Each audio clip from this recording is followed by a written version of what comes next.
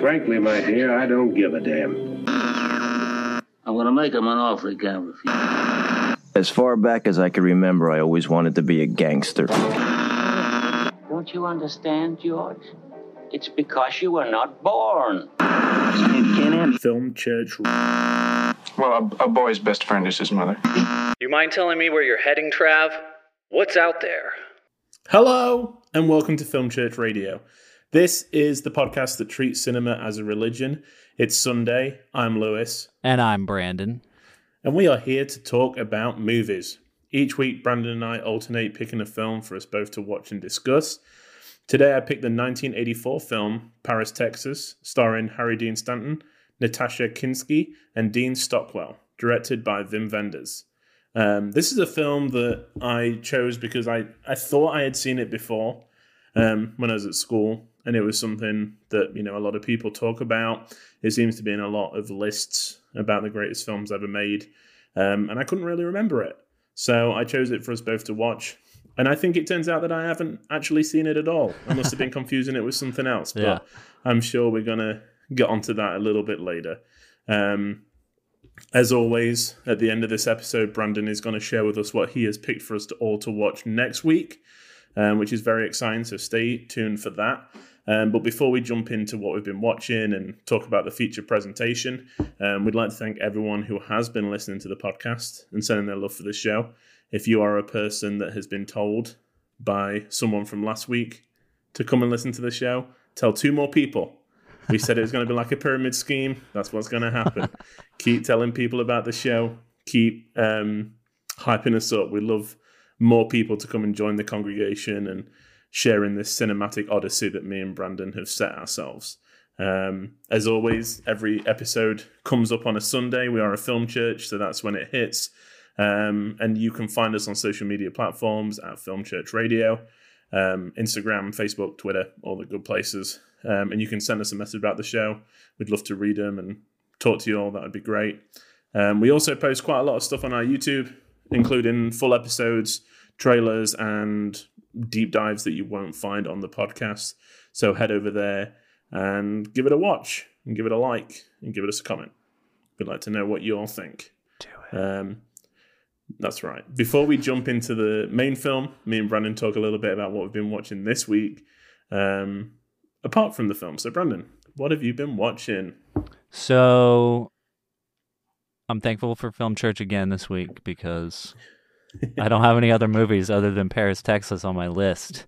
Yeah. Blasphemous. But, you know, it's as long as you've got the one film, you know, you're still in the practice of the religion. So, that's right. You know, I'm good. Still going to film heaven. That's right. But I have been watching some TV shows. Like me and my girlfriend Sarah have been watching Daredevil ever since Spider-Man No Way Home came out last December. Yeah. So we've been kind of slowly going through it. It's kind of one of those shows we put on when we're going to bed, and we'll watch an episode or whatever. And so we're almost... I had already seen it all, but she's watching it for the first time, and we're almost done with season 3. I think we're on the last episode. And still, you know, I've hyped it up a lot. I can't recommend it enough. Season 3 isn't my favorite season, but like Vincent D'Onofrio really gets to shine even more than he has in the other seasons as the Kingpin. Because like the first season is kind of origin story stuff, and so he's not quite the Kingpin you want to see him as yet, and by season 3 he's like there. There's also some like interesting like political parallels going on in the film that are interesting to watch, especially what Vincent D'Onofrio does with it. And I mean, I think when that season came out it was like 2018, so there's a lot going on. Yeah. So anyway, it's really great. I can't wait for you to watch it so we can talk about it. Yeah. Other than that, I'm like pretty much caught up on Better Call Saul right now. They premiered like the first half of season 6 a few months ago, and they just started the last half of it. This is like the final season, so they've like split it up kind of like they did with Stranger Things. So I haven't seen the most recent episode, but I am caught up on the first half of season 6. And have you watched any of Better Call Saul?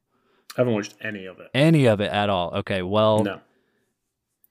Once you start, you're probably going to binge the whole thing. And it is really, really good. Like, I know that, we're both big fans of Breaking Bad. And when Better Call Saul was announced, it was kind of like, really? That's what they're going to do next? Yeah. But Bob Odenkirk as Saul Goodman. Well, Saul Goodman is, you find out, is a character that he's created, and his real name is Jimmy McGill, which I think they hint to in Breaking Bad. They only mention it in like one episode or whatever. You kind of forget about it. But man, it's so good. I mean, the writing, again, it's like all the things that made Breaking Bad so good: the writing, the cinematography, the acting, all the filmmaking stuff that makes like masterpieces is in this show. Yeah. The character development, all that stuff. So I wonder why it's not as talked about as Breaking Bad then. I don't know. I think it's because maybe weird. The Breaking Bad fan base didn't all jump on it. But like the people that have seen Better Call Saul, like I don't hear anyone saying anything bad about it that has seen it. And they're all up for Emmys. I mean, it's already won, as far as I know. Well, I don't know if it's I'm pretty sure that Bob Odenkirk has won at least one Emmy. I don't really know. I know he's been nominated. And then his co-star was just nominated for this season as well. So it's good. Some of the best TV out there. And if you love Breaking Bad, you're going to love Better Call Saul. Unfortunately, they don't put out the season, like the most recent season, until like a year after it premieres on Netflix anyway. So right now, there's 5 seasons on Netflix. Yeah. But once you start, you're going to be hooked. So just be warned. Get ready for it. Yeah. And then I've started Umbrella Academy season 3. And so far, so good. It's a good show.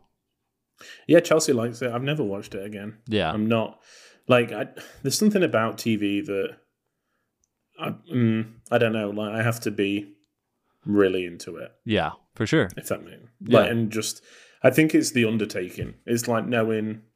Well, there's just so much. There's so much exactly. TV out there. It seems to be the thing that's like that. Like more people watch TV shows than movies. It seems like. Yeah. Definitely. Mm-hmm. Especially when it comes to like indie stuff. Like, there's more people watching like random, one-off series or just independent shows than they are independent films like you and I might watch. Yeah. So. It's true. But yeah, what have you been watching? I'm going to talk about TV first. As like we kind of talked about TV already. The new Apple TV show, Blackbird, has started, and they put the first 2 episodes up, and now it's kind of weekly for, I think, the last 4. Okay. And so we've watched the first 2. We haven't watched the one that was released last Friday, I think now. But that is really good. It's Taron Egerton, Paul Walter Hauser, who was in I, Tonya and Richard Jewell, and okay. Like when you I remember see seeing the previews for that. And basically, Taron Egerton kind of is a character that gets put in prison, and he wants to get out early, so they offer him a deal where he goes to a prison for the criminally insane to try and get some information out of this guy Larry Hall, who's in there, but they're not quite sure. You're never quite sure, like, if he's actually done it or if he's just like confessing to things. And it's just a really tense, like, drama. It's really like scary. You kind of, it puts you in their shoes. Yeah, especially the Taron Egerton character, and you're just like, this is insane. Yeah. And it's based on a true story. So I'm trying my best not to look it up. Right. Because I don't want to know. You don't want to get spoiled. Happens. Yeah. Yeah. But I mean, performances are really good. Greg Kinnear's in it. as well, which I don't feel like I've seen Greg Kinnear for like a long time. Yeah. Which is great. So, and that's on Apple TV, so that's definitely worth a watch. Sweet. But film-wise, so I finished the Apu trilogy. Yes. Satyajit Ray's magnum opus. It's I finished it with The World of Apu, and we talked about this a little bit last week about how it was like the higher of the three. Yeah. In terms of rating, and I was looking forward to seeing it. And it is really good. I think I enjoyed the first part of the trilogy a lot more than the other two. Uh-huh. I mean, the other two were really good. Yeah. But I think the first one just worked for me a lot more. And there was a lot of things in it that I'm not sure if that was supposed to be the message, but I took away from it. You know, and it was like a really satisfying conclusion to this story. Yeah.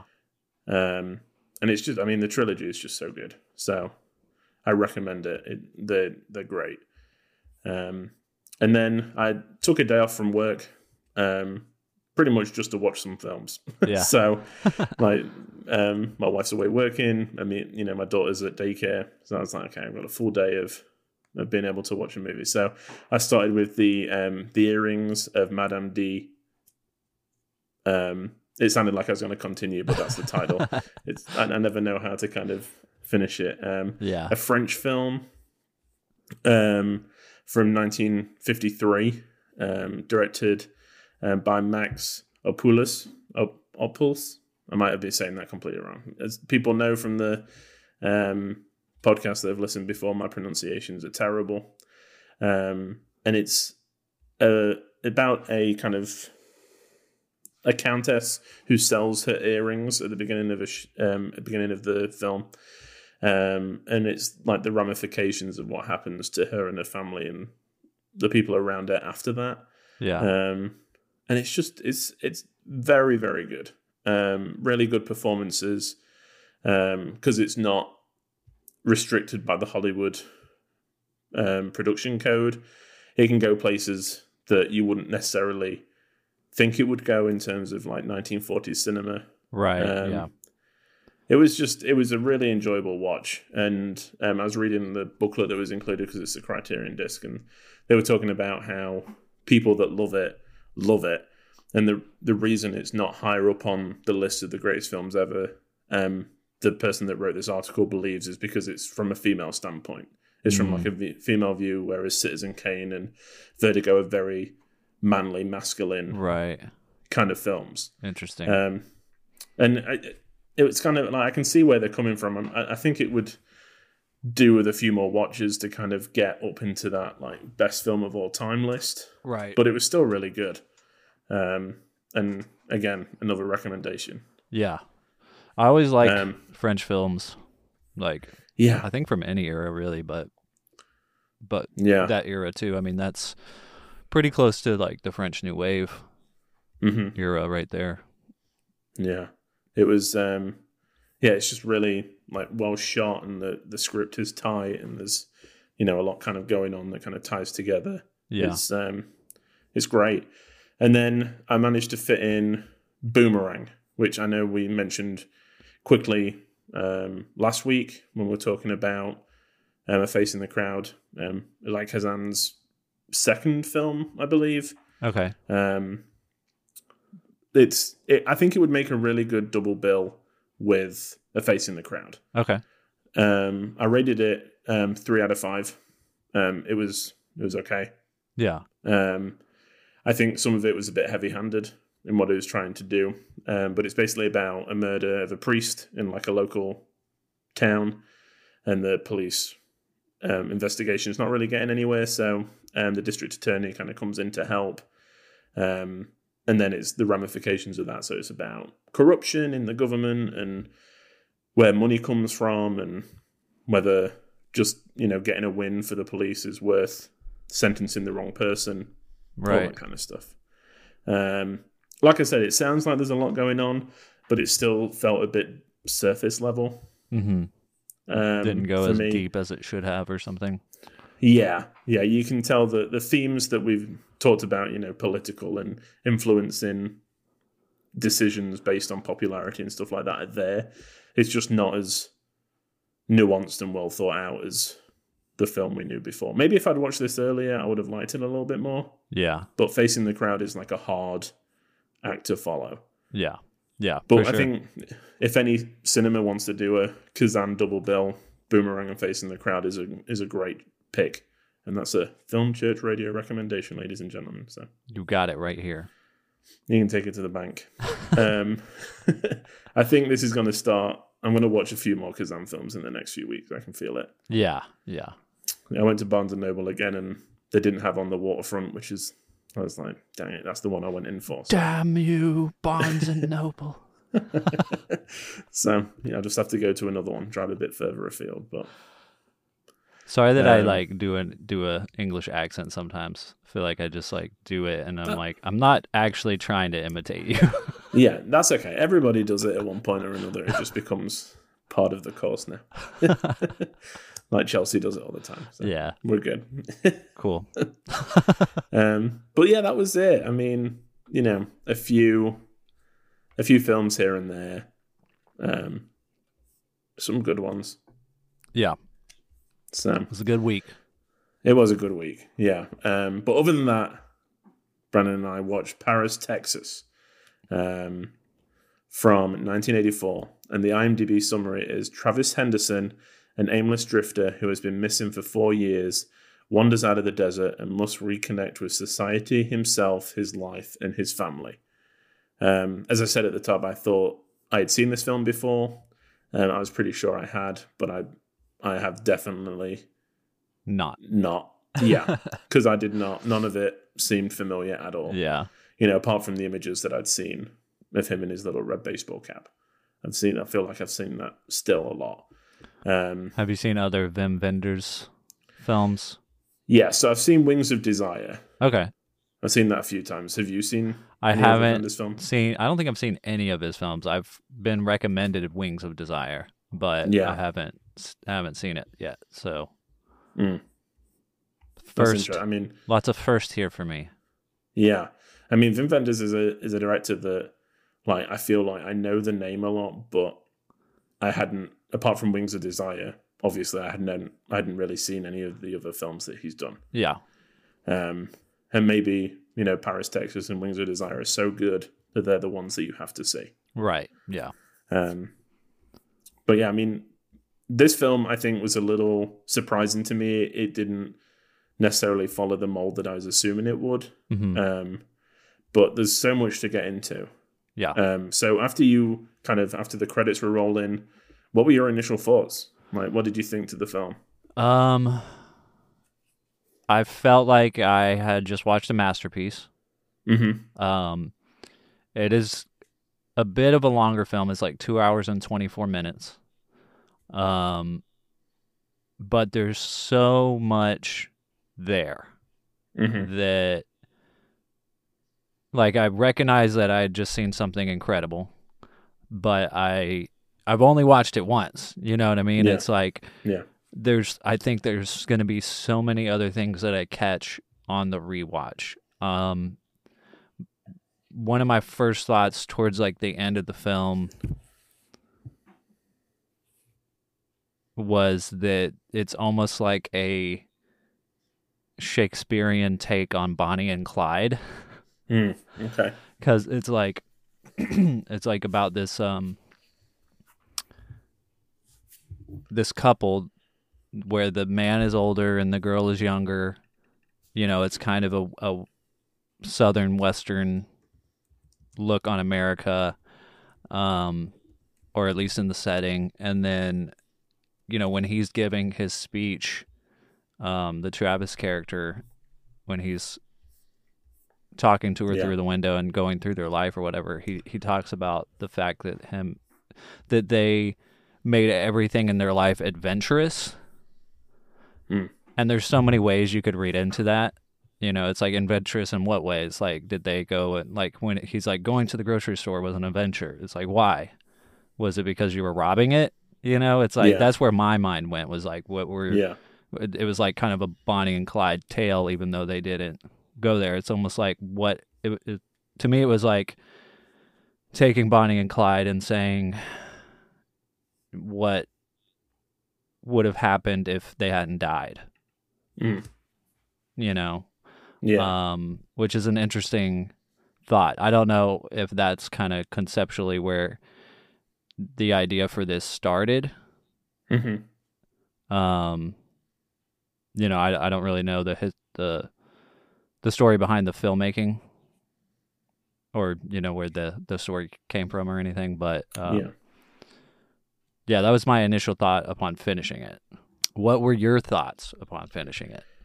I think I had similar thoughts to what you were just saying. That on the initial watch, there's so much that I was trying to figure out.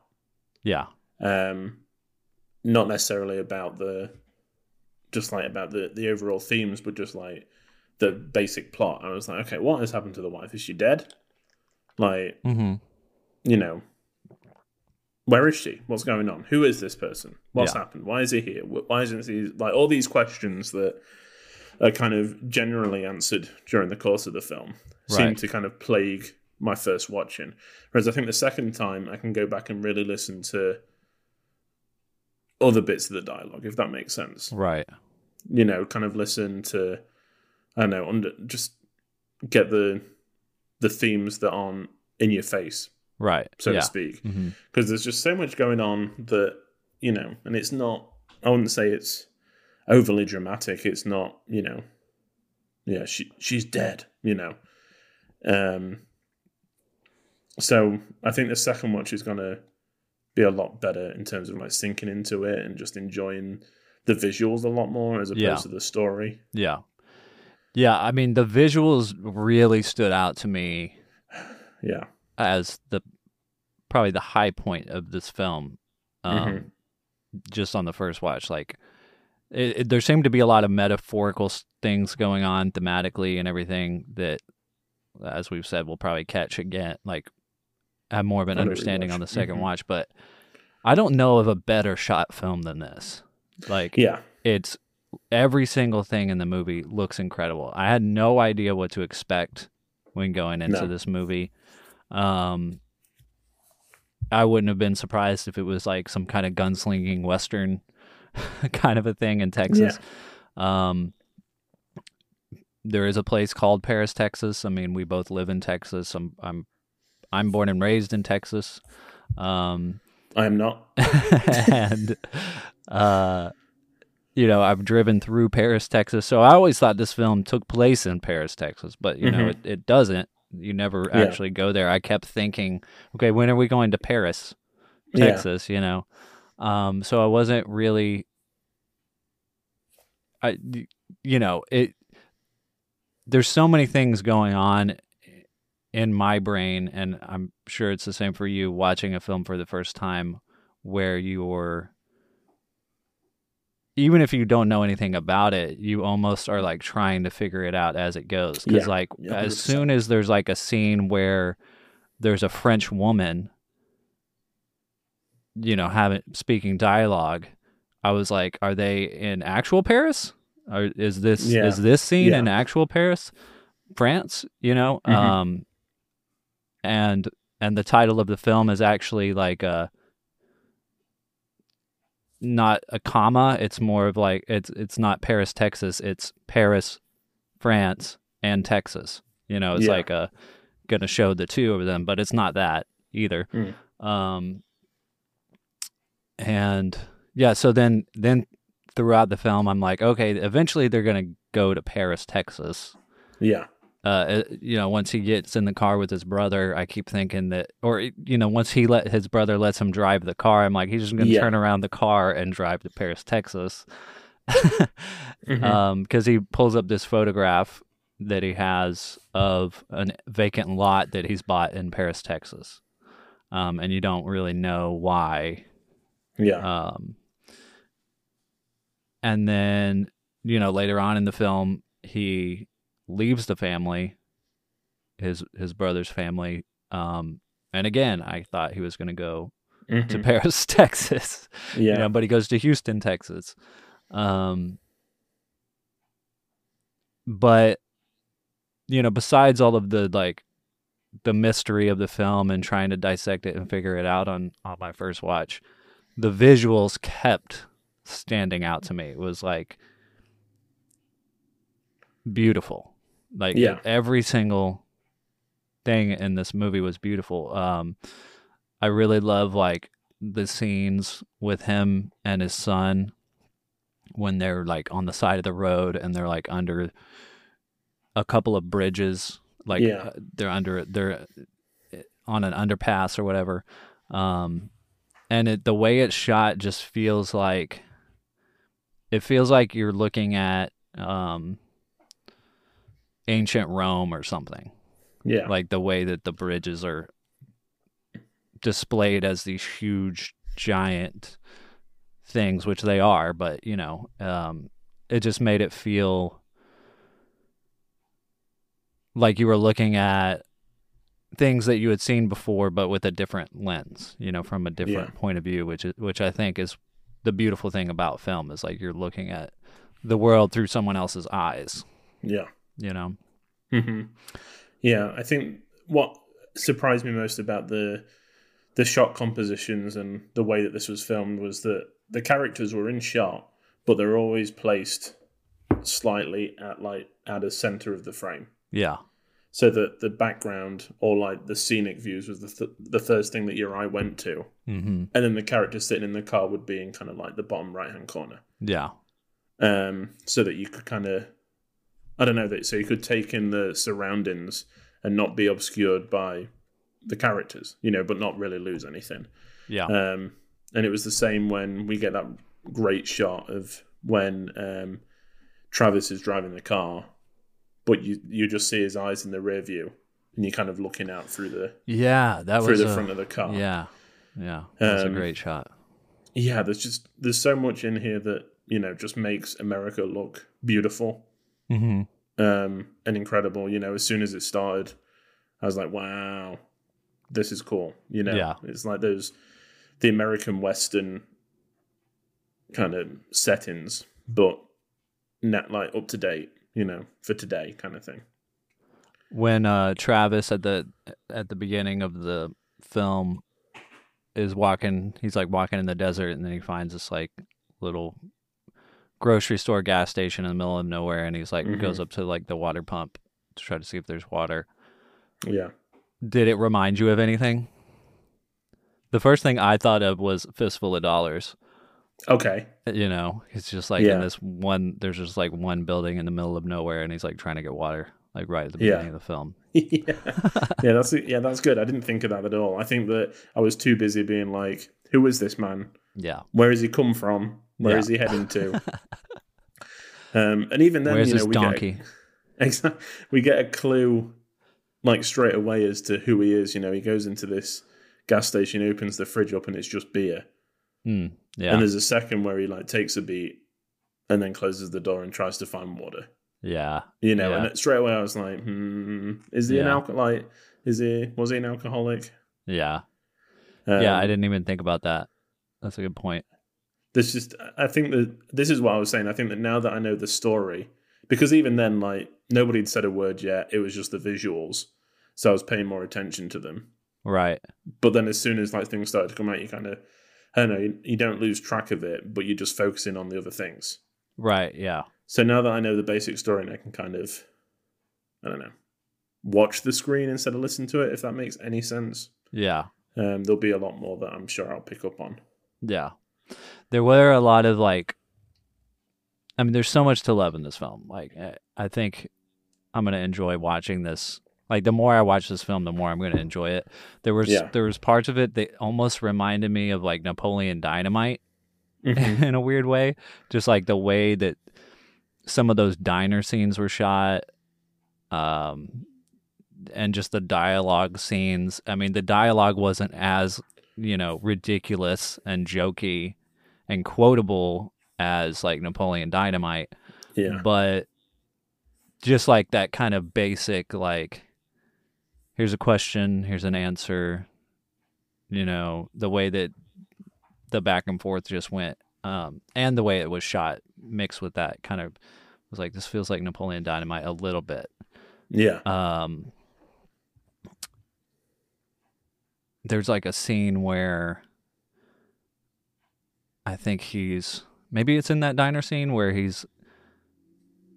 the brothers are talking and he's like saying that he's been gone for 4 years, and he's like, is 4 years a long time? And he's like, it is for a kid, you know? And then there's like some comedic moments, like when when the kid, like after they watch the Super 8 movie, the kid is like, good night, Dad. And then he goes over to his real dad and he's like, good night, Dad. I found that part really moving. Yeah.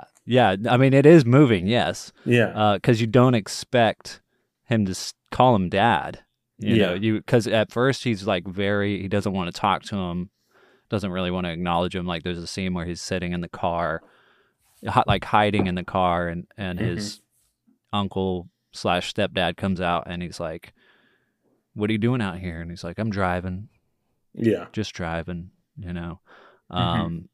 But then that changed to like not wanting to talk to him to, you're my dad now, happens really fast. It does. And I really appreciated all of the kids' moments in this film because they felt so real. Like things that a kid would really say at that age.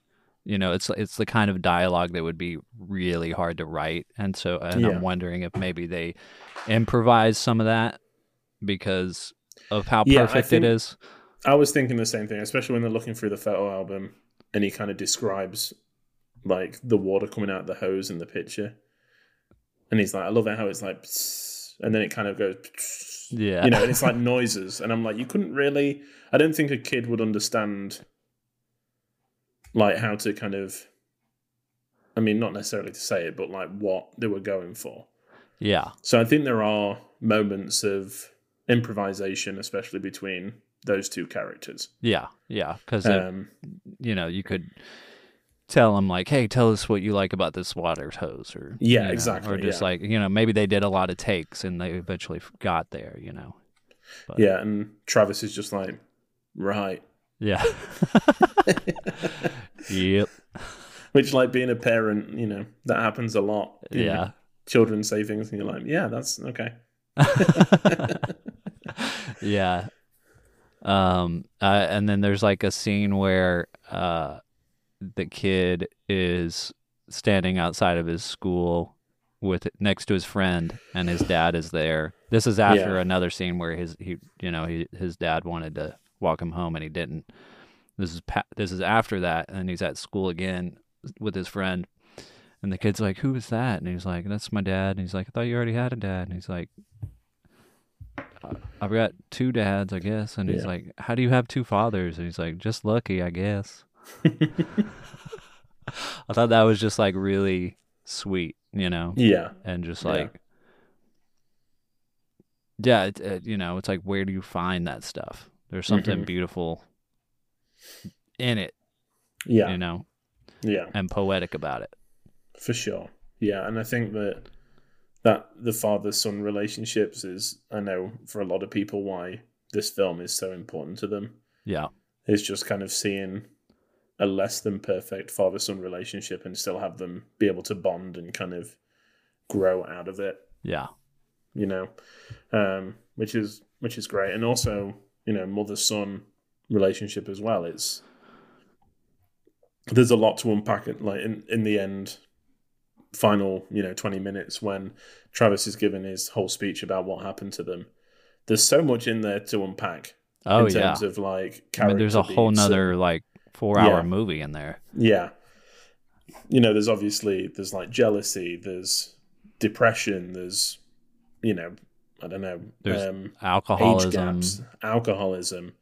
Yeah, poverty, you know, living in a trailer, all these kind of things that are just kind of verbal abuse. Mental abuse. Yeah.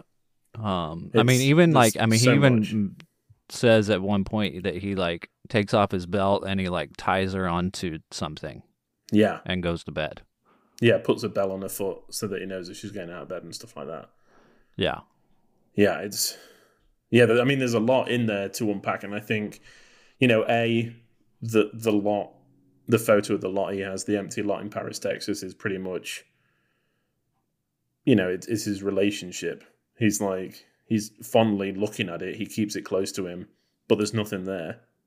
Yeah. You know, it's something that's driven him for years and years, but it's not a house. It's not a home. Right. know? Yeah. And you can just tell that, I mean, maybe he's not, the character of Travis isn't, he's very childlike in his approach to things. Mm-hmm. You know, and I didn't know if that has been developed after the kind of breakdown of his marriage in the last 4 years, or whether that was him as a character before. Right. And the more I think about it, the more I think that it was probably him as a person before. Right. Because the way that Dean and his wife, Dean Stockwell, and his wife in the film kind of deal with him and talk about him, it makes me think that he's always been kind of like what that. it is. Maybe on the spectrum. I'm not quite sure. Yeah. Like what character beats necessarily mean in terms of his personality. You know? Right. Yeah. I mean, it is hard to tell if it was like a cause of alcoholism or maybe a cause of insecurities and or just, you know, coming out of alcoholism. Yeah. You know, coming out of that fog of just like drinking every day for 4+ years or however long it's been, you know, or maybe it's been a problem his whole life or whatever. But I guess he's not really, I mean, he hasn't really quit alcohol though, has he? I mean, there's only the one time I can think of in the movie where he's like at the bar drinking a beer and his son is like, "Why are you drinking that? It stinks." And he like goes to the car and he's like, "I'll have another." No, yeah, that's true. Yeah, I guess that the closer he is to his ex-wife, like the more these habits start to kind of come back. Yeah. Yeah, because that's something I might pay attention to next time I watch it is like, is that the only time we see him drink in the film is like when he's about to go talk to her? Yeah, I think it must be because, like I said, the bit at the beginning, like he opens the fridge and there's like ice cold beers there. Yeah. And you would have thought if he was still, you know, drinking heavily, that would have been what he gravitated. Like he would have grabbed one. Right. Yeah.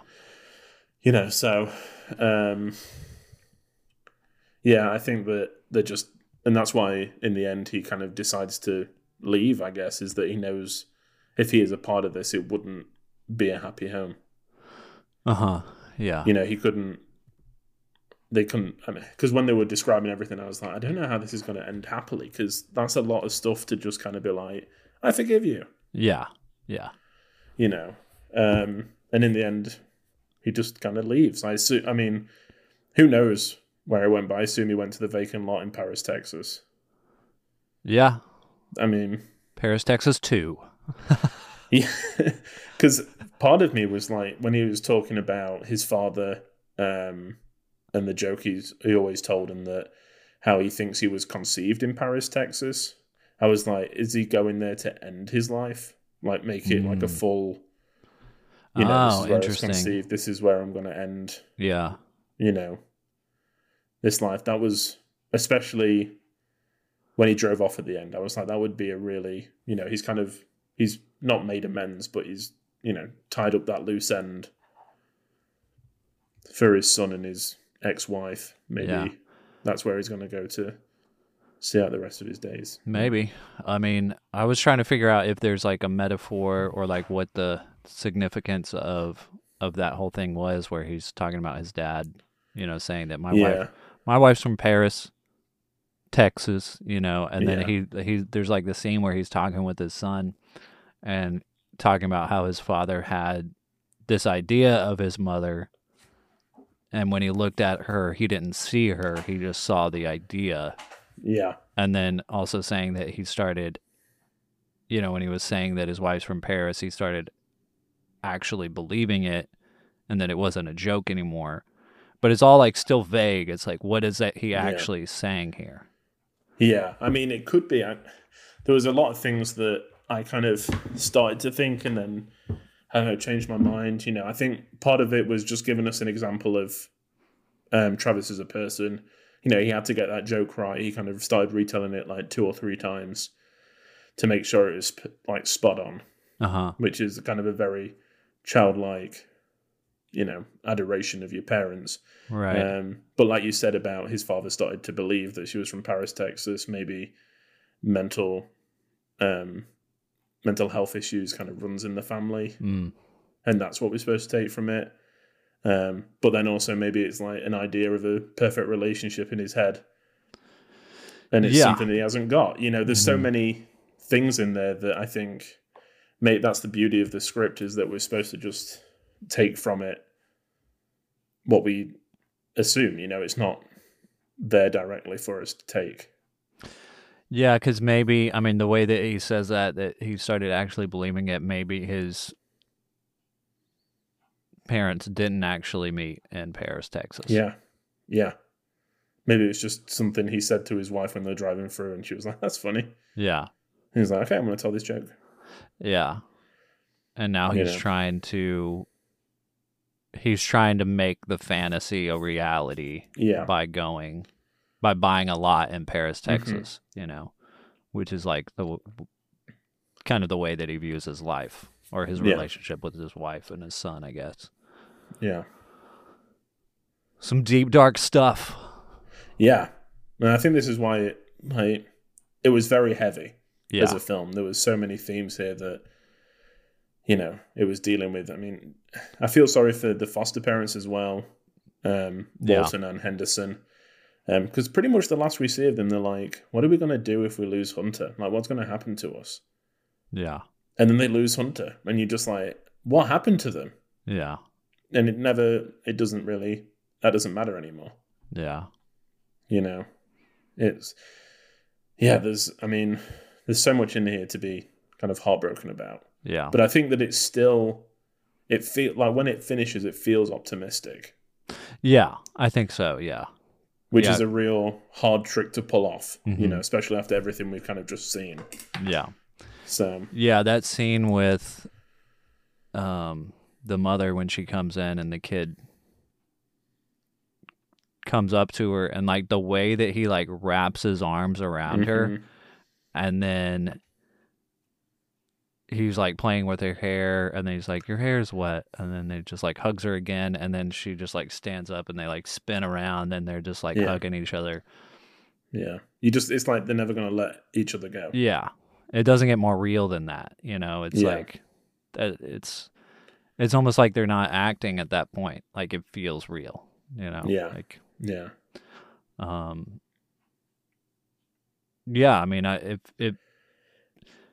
It definitely felt optimistic, but tragic in the same, the same way as like Shakespeare is, any kind of Shakespeare play is like a tragedy, is what it felt like to me. A beautiful tragedy or whatever you want to call it, Yeah. For sure. I think that part of that rests on the acting ability of Harry Dean Stanton. Honestly, I think that straight from the first minute, I was like, he's incredible. Yeah. And it just got better. The scene with him and Walt when they're in the like diner and he's kind of talking about Hunter a little bit for the first time. And you can just see the tears welling up. You can just tell that he's heartbroken about it. He knows that it was his fault. Yeah. At that point. And then all the way through, the interactions seem genuine. He's like an alien, in a different kind. Like he's awake all the time. He doesn't really eat very often. He's just otherworldly. Yeah. And I think that's down to Stanton's performance as well. Yeah, for sure. Yeah, he was incredible. He's one of those people that I feel like I've seen in a lot of stuff, but I can't really be like, oh yeah, he was this and that, and that guy in this. I first knew him from Alien.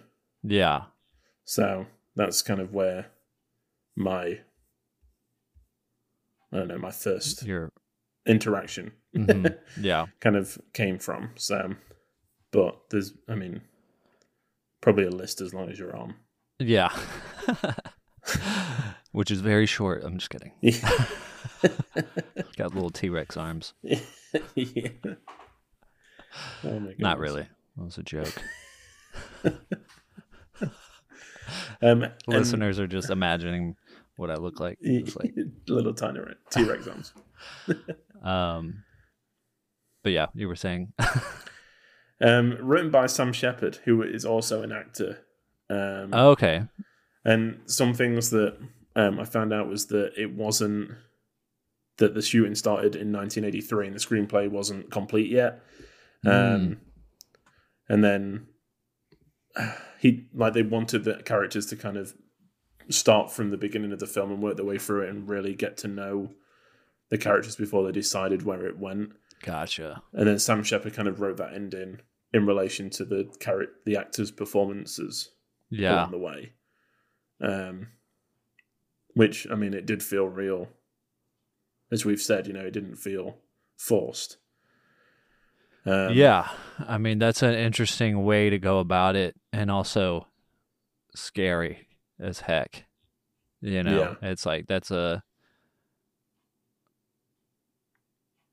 it'd be interesting to learn how they, I mean, I guess Wim Wenders maybe had an established career and, this wasn't a huge budget. It always blows my mind when productions are able to pull off something like that, because it's like, how did you convince anyone to give you money to start a film that wasn't written? Yeah. Same with like Boyhood, Linklater's masterpiece. It's like, it's crazy that anybody gave him money to just be like, go shoot every summer. Yeah, it is crazy. I mean, so Wim Wenders was part of the new Germany cinema that erupted in like the late 60s. Okay. Post World War II and the kind of ramifications of that. This new group of young directors that had seen what had happened, was against it, wanted to, show their kind of life. And up until this point, he'd been making films in Germany. I think he made one in America before this, before he got poached by the studios and kind of pulled over. Gotcha. Which strikes me as odd that like his most well-known American film, even though it's in partnership with like Germany and France as the beginning, is about America and not about his own personal experiences. Yeah. It's because this America again is like, it's beautiful. I want to live in this portrayal of America. The house that Walt and Anne live in is incredible. Like that view over LA. I know they say that they can hear airplanes all the time, but it's breathtaking. The diners look great. There's like gas for 109. It's like, I want to live in this version of America. Yeah. The payphones and the cars, it's amazing. Yeah. And it is very American. It's such a snapshot of a time. Yeah. Which I think, some people work really hard to get a snapshot of like modern life. But I feel like this kind of did it effortlessly, really. Yeah. Yeah, that's what it feels like for sure. Yeah. I mean, there's even a very 80s looking jacket that the kid wears at one point. Mm-hmm. That I'm just like, is it NASA and stuff on the back? Yeah. I'm just like, this kid could be in Stranger Things right now. That's right, yeah. Mm-hmm. I was listening to an interview, I think it was with Sam Mendes talking about this movie, and he was, I think it was, I listened to a few different interviews, so I'm sorry if it wasn't him that actually pointed this out. It might have been somebody else. It was talking about how when they go to the big city, when they go to Houston, they're like the only people in the street. Yeah. And everybody is either in a car or behind glass somewhere. Mm. And they're the only people that are like out and about. Which kind of puts, it just says something about just like the way that he saw society, I guess, at the time. Just everyone behind glass, which I think it's even more so now than 1984. Yeah. I mean, there's obviously the parallels between when they're out in the desert and kind of wandering around. We get the guitar twang all the time because there's no other noise. But as soon as they move to LA, it's like car horns, aeroplanes. Yeah. you know, it's kind of the music drops out to give way to the constant noise that is surrounding them all the time. Yeah.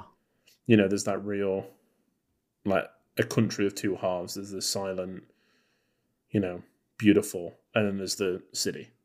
Yeah. And it does a really good job portraying both of them. Mm-hmm. Yeah, I mean, I can't wait to watch more of Wim Wenders films. Wings of Desire is very essential cinema. Wings of Desire. Yeah. I feel like, especially to understand what was going on in Germany and stuff like that. It's just, it's crazy. It's incredibly good. That might be what I watch next. Yeah, well, I can't wait to hear on a future episode what you thought. Yeah. Because it's another one where it kind of catches you off guard. Yeah. You know. Yeah, it's great.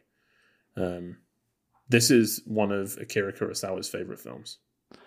I read that. Yeah, that's pretty telling, you know. Yeah. Yeah. I mean, it's a version of America that you would get from an outsider.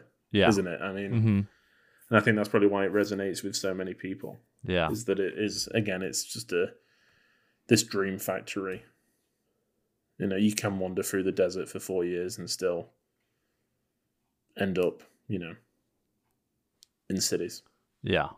And surrounded by people that love you and stuff like that. Yeah. I did also read that this was one of Kurt Cobain's favorite movies, which immediately made sense to me because the kind of guitar twang that you hear throughout the film, like as soon as I heard that, I was like, this sounds like that one Nirvana song. I don't know if you've heard it. It's Where Did You Sleep Last Night? Yeah. Did it remind you of that at all? It reminded me more of Breaking Bad. That's what Sarah said. Yeah. Yeah. Yeah. But just like the kind of very bluesy, you know, acoustic guitar. I get it. Yeah. Yeah. Yeah. But yeah, especially just the notes, I think, in that little guitar riff sounded like Where Did You Sleep Last Night by Nirvana, which actually I kind of want to look up now and wonder if he was inspired by, because it's about you know, like the main chorus is like, my girl, where did you sleep last night? Yeah. You know, which is like the Harry Dean Stanton character, and you know, talking about their life, says that he got to a point where he was jealous and wondering who she was spending time with while he was at work. Yeah. You know. Yeah. It's like we said, there's just so much in here to pick up on and kind of to wash over you that I don't feel like we've got half of what they were going for. Yeah. You know, but that's what's great. It awards repeat viewings, I'm pretty sure. Yeah. I just feel that the performances are, you know, nobody else could have played these roles. Yeah, exactly. Yeah. I mean, it's a perfect film. Yeah. You know, it's like lightning in a bottle. Yeah. Yeah. It's incredible. And, you know, Harry Dean Stanton, it was actually his birthday a few days ago. Oh, happy birthday, my dude. So I think we probably both watched it on his birthday. Okay. Which was really crazy. Yeah. Kind of kismet in a way. Yeah. Oh, same birthday as my brother, Bryson. Happy birthday, Bryson. Happy birthday, my dude. Even though you'll be hearing this weeks later. Weeks. Yeah. Not weeks, but a peek behind the curtain.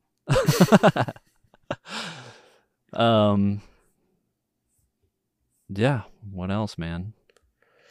I don't know where, you know, I feel like there's a lot to unpack. Yeah. And we could talk about what things meant forever. You know, I think that every idea that I've had while watching it the first time is going to change on the second viewing. Yeah, definitely. Yeah. is going to be a completely different film. Yeah. This is definitely a movie I would want to watch in a theater. Yeah, on the big screen. Be immersed by it. Completely change the way that you see it. Yeah. I mean, just thinking about all those shots, just like I know. Yeah. the landscapes and stuff. Mm-hmm. And just the way that everything was staged, you know, I'm thinking about when his brother goes to the doctor's place and he's like, we left this morning. And then we cut and we kind of see Travis walking across the train tracks towards us. And then the car appears in the distance at like just the right time. Mm-hmm. Yeah. Like just everything is just perfectly like put together. It's just great. Yeah. Great filmmaking. A lot to learn here. That's it. For all you filmmakers out there. Yeah. That was one of the things I was going to ask you, just like, what did you get from it? I mean, what did you make of the filmmaking as a filmmaker? I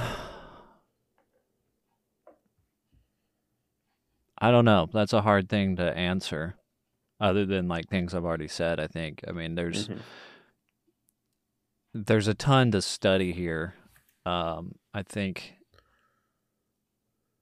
this film is going to go in a certain like slot in my brain of like, you know, if I'm going to be making enough film, if I'm going to, I don't know, like as something that I would reference for all kinds of films I might try to make, basically. Like not even necessarily in the same vein of you know, the kind of American West Southern thing that it is. But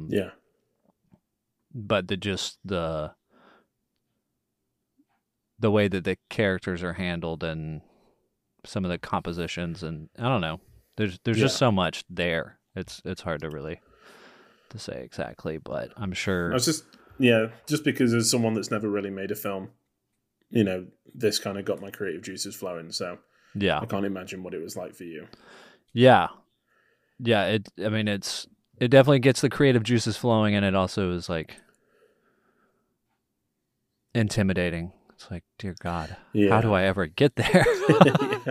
You know, but you know, the important thing is just to start somewhere. You know, you're never going to get there unless you start somewhere. Yeah. I mean, that's right. So, yeah, do it. Just like Travis, he started walking. He got there. And standing. Yeah. Oh my gosh, Rory Calhoun's back. The only other person that could have played. No, not really. Harry Dean Stanton was the only person who could have played Travis. 100%. Yeah. I do want to my last thing I want to say is just that at the end it's dedicated to Lotte H. Eisner, who was a big German film, champion, I guess. Oh, okay. You know, for some people it is just a phrase, but she literally wrote the book on like Fritz Lang and Murnau and these really important German directors. Spent a lot of time kind of interviewing them and doing like a whole retrospective of their work. So when I saw that name pop up, I was like, oh, sweet. You know, it's obviously, I'm not sure exactly why it's dedicated, but to me it was just like a nod towards German heritage and kind of the cinema of these German masters, you know? Yeah. And just like Lang and Murnau, you know, Wenders started in Germany and eventually got snapped up by Hollywood. So, yeah. You know, there's a lot of parallels there, but it was nice to see a name pop up. I mean, there are a lot of German influences in Texas culture as well. I've been learning recently. Oh, cool. Through conversations, not through actual studying, but but like, I mean, for instance, barbecue.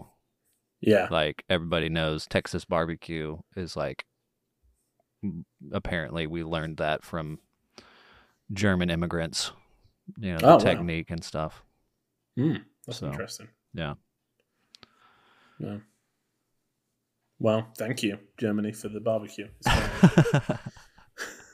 Dankeschön. Yeah. I think Dang that's thank you in German. Yeah, it is. Okay. Good job.